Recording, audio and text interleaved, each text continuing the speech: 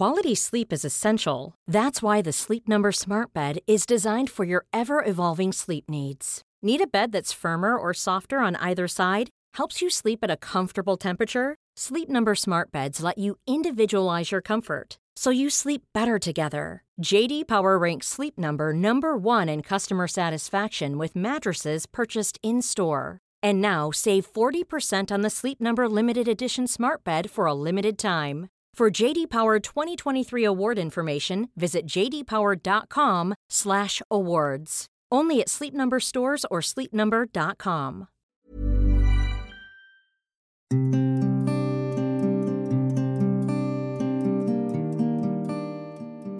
Hello and welcome to Saving Lives in Slow Motion. Today, I'd like to talk about teamwork.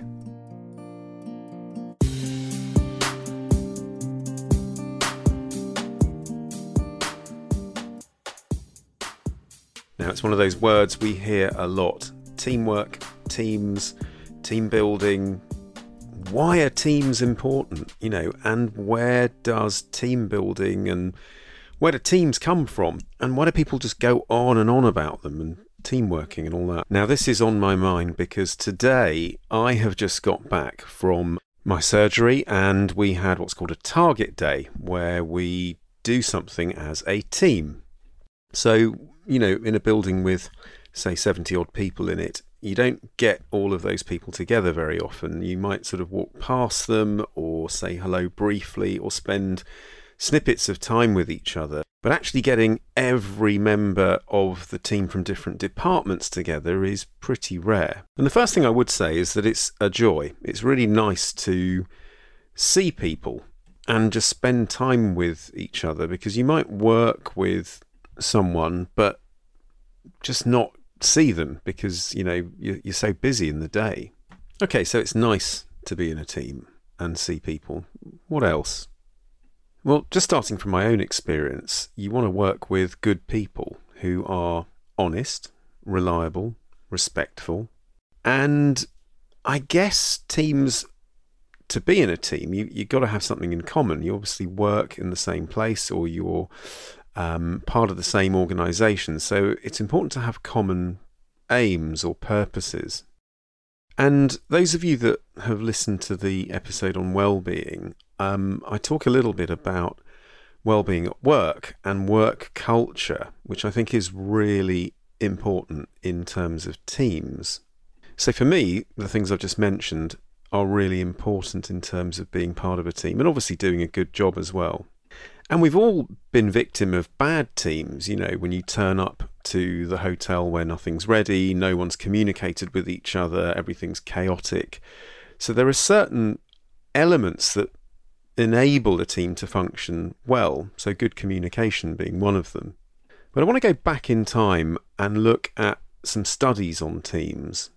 And the work of Hackman, J. Richard Hackman, from the 1970s, is really interesting. So his work spanned about 40 years. And what he found was it wasn't necessarily people's personalities or behaviours that, made or broke teams.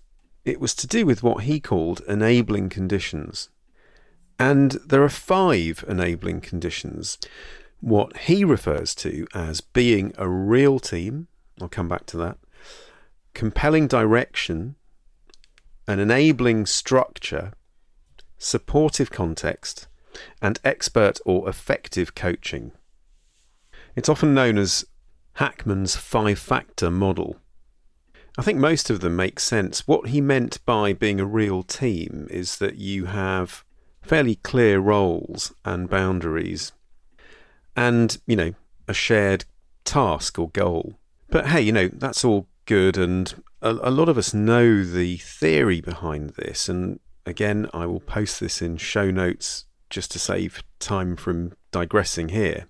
But one of the things I've noticed over the years in terms of teams that you look at from the outside, so whether it's a general practice partnership or people who work in a particular company, is that they often have a shared mindset. So I remember when I was a GP trainee that the practices around my particular training patch had very distinct personalities, as in, one practice in particular, the partners at that practice were almost like one amorphous brain, because they were just so aligned and so similar in terms of their values, the way they thought about problems, the way they interacted with patients.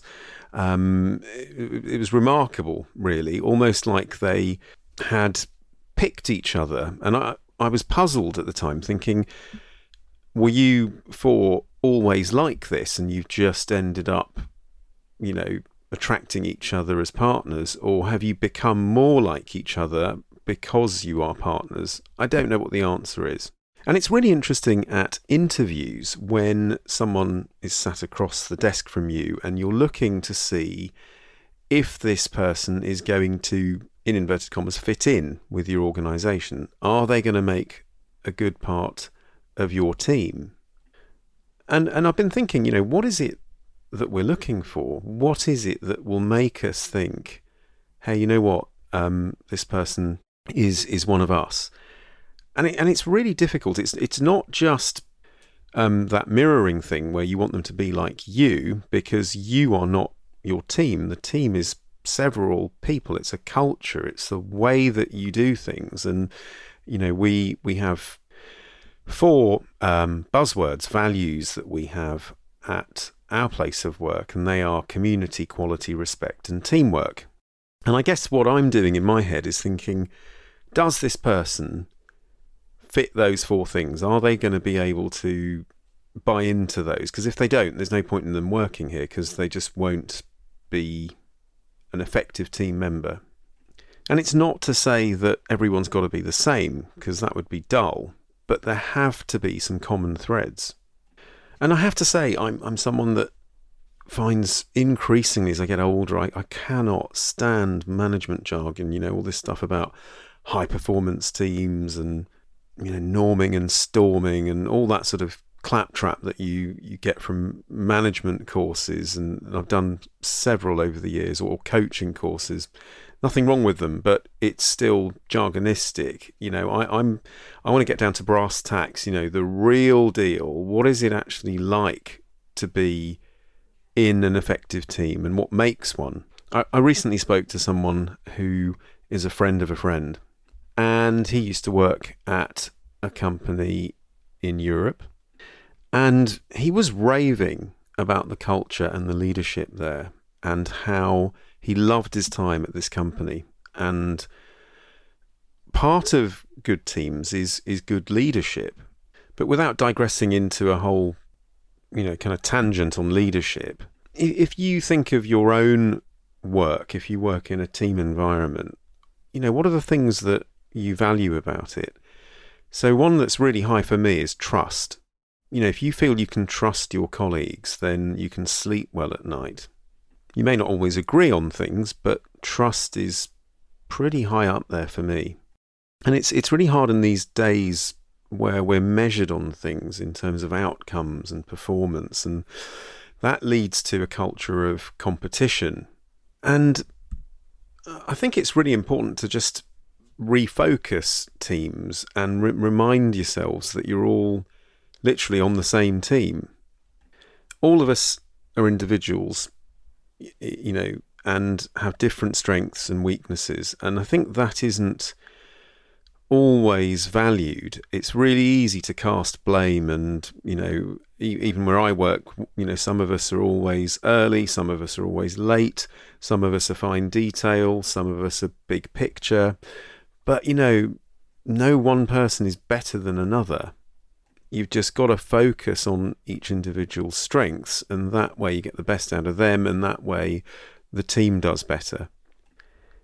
There's always going to be differences between people. I mean, some people are just more selfish than others, other people are more generous than others, and there's nothing you can do about that. You can't police that, and people are just people. And as long as those basics are there, like trust and respect and honesty, you can't really go wrong.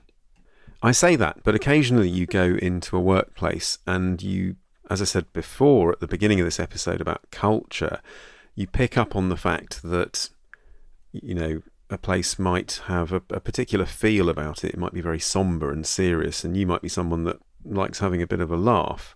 And it's that whole thing, isn't it, again, about fitting in. Am I going to fit in? Is this person going to fit in with the team?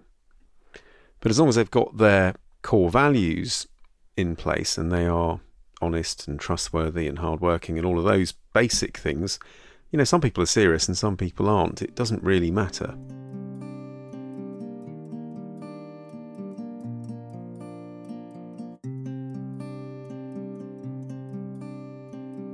And team is also a very broad word. I mean, you know, the people that come and deliver your fridge, they're a team, aren't they? But also Apollo 13, I mean, that was a team. Slightly different. But the principles are roughly the same. And whether it's in a two-person fridge delivery team or whether it is Apollo 13, you have to follow instructions at times. You have to ask for help. You have to help others.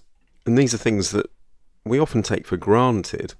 And sometimes it can feel one-sided. The same people just ask for help all the time and the same people seem to give it. But, you know, that's something to do with roles and natural ability. I'm going to just end with a real-life story, actually, because this is about myself and three of my really good friends, three of whom I've known for about 30 years and one that I've known for about 40. And we all went on holiday together in March.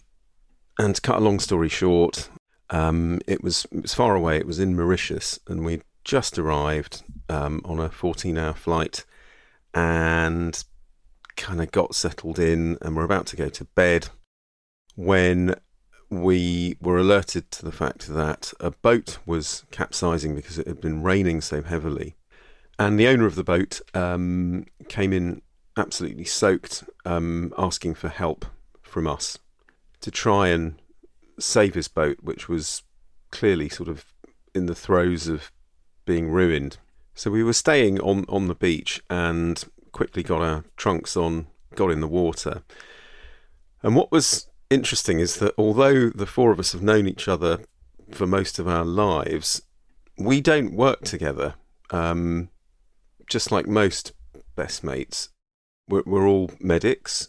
One works in A&E, one works in anaesthetics, and the other one is a psychiatrist, and I'm a GP, obviously. But what was fascinating is how quickly we all just took on certain roles.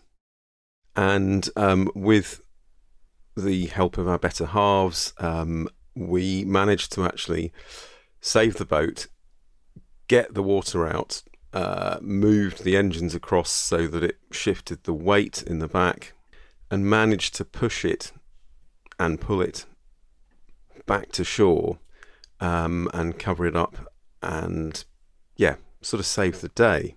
And it's turned into one of these apocryphal pub stories that we constantly giggle about, because for the first time ever, we actually had to work as a team. I mean, of course, we've been in other teams together, like cricket teams and things like that, but it was marvellous. The other thing is, because we've known each other for that many years, when it comes to doing that kind of thing together, that's quite an extreme thing, but often when we play board games or something, the four of us have this kind of psychic link because we know each other so well. When it comes to giving each other clues or predicting what the other one's going to do, we're pretty in tune with each other, and there's something about that when it comes to teams. And of course, the more you work together and the longer you work together, the better that instinct within a team becomes.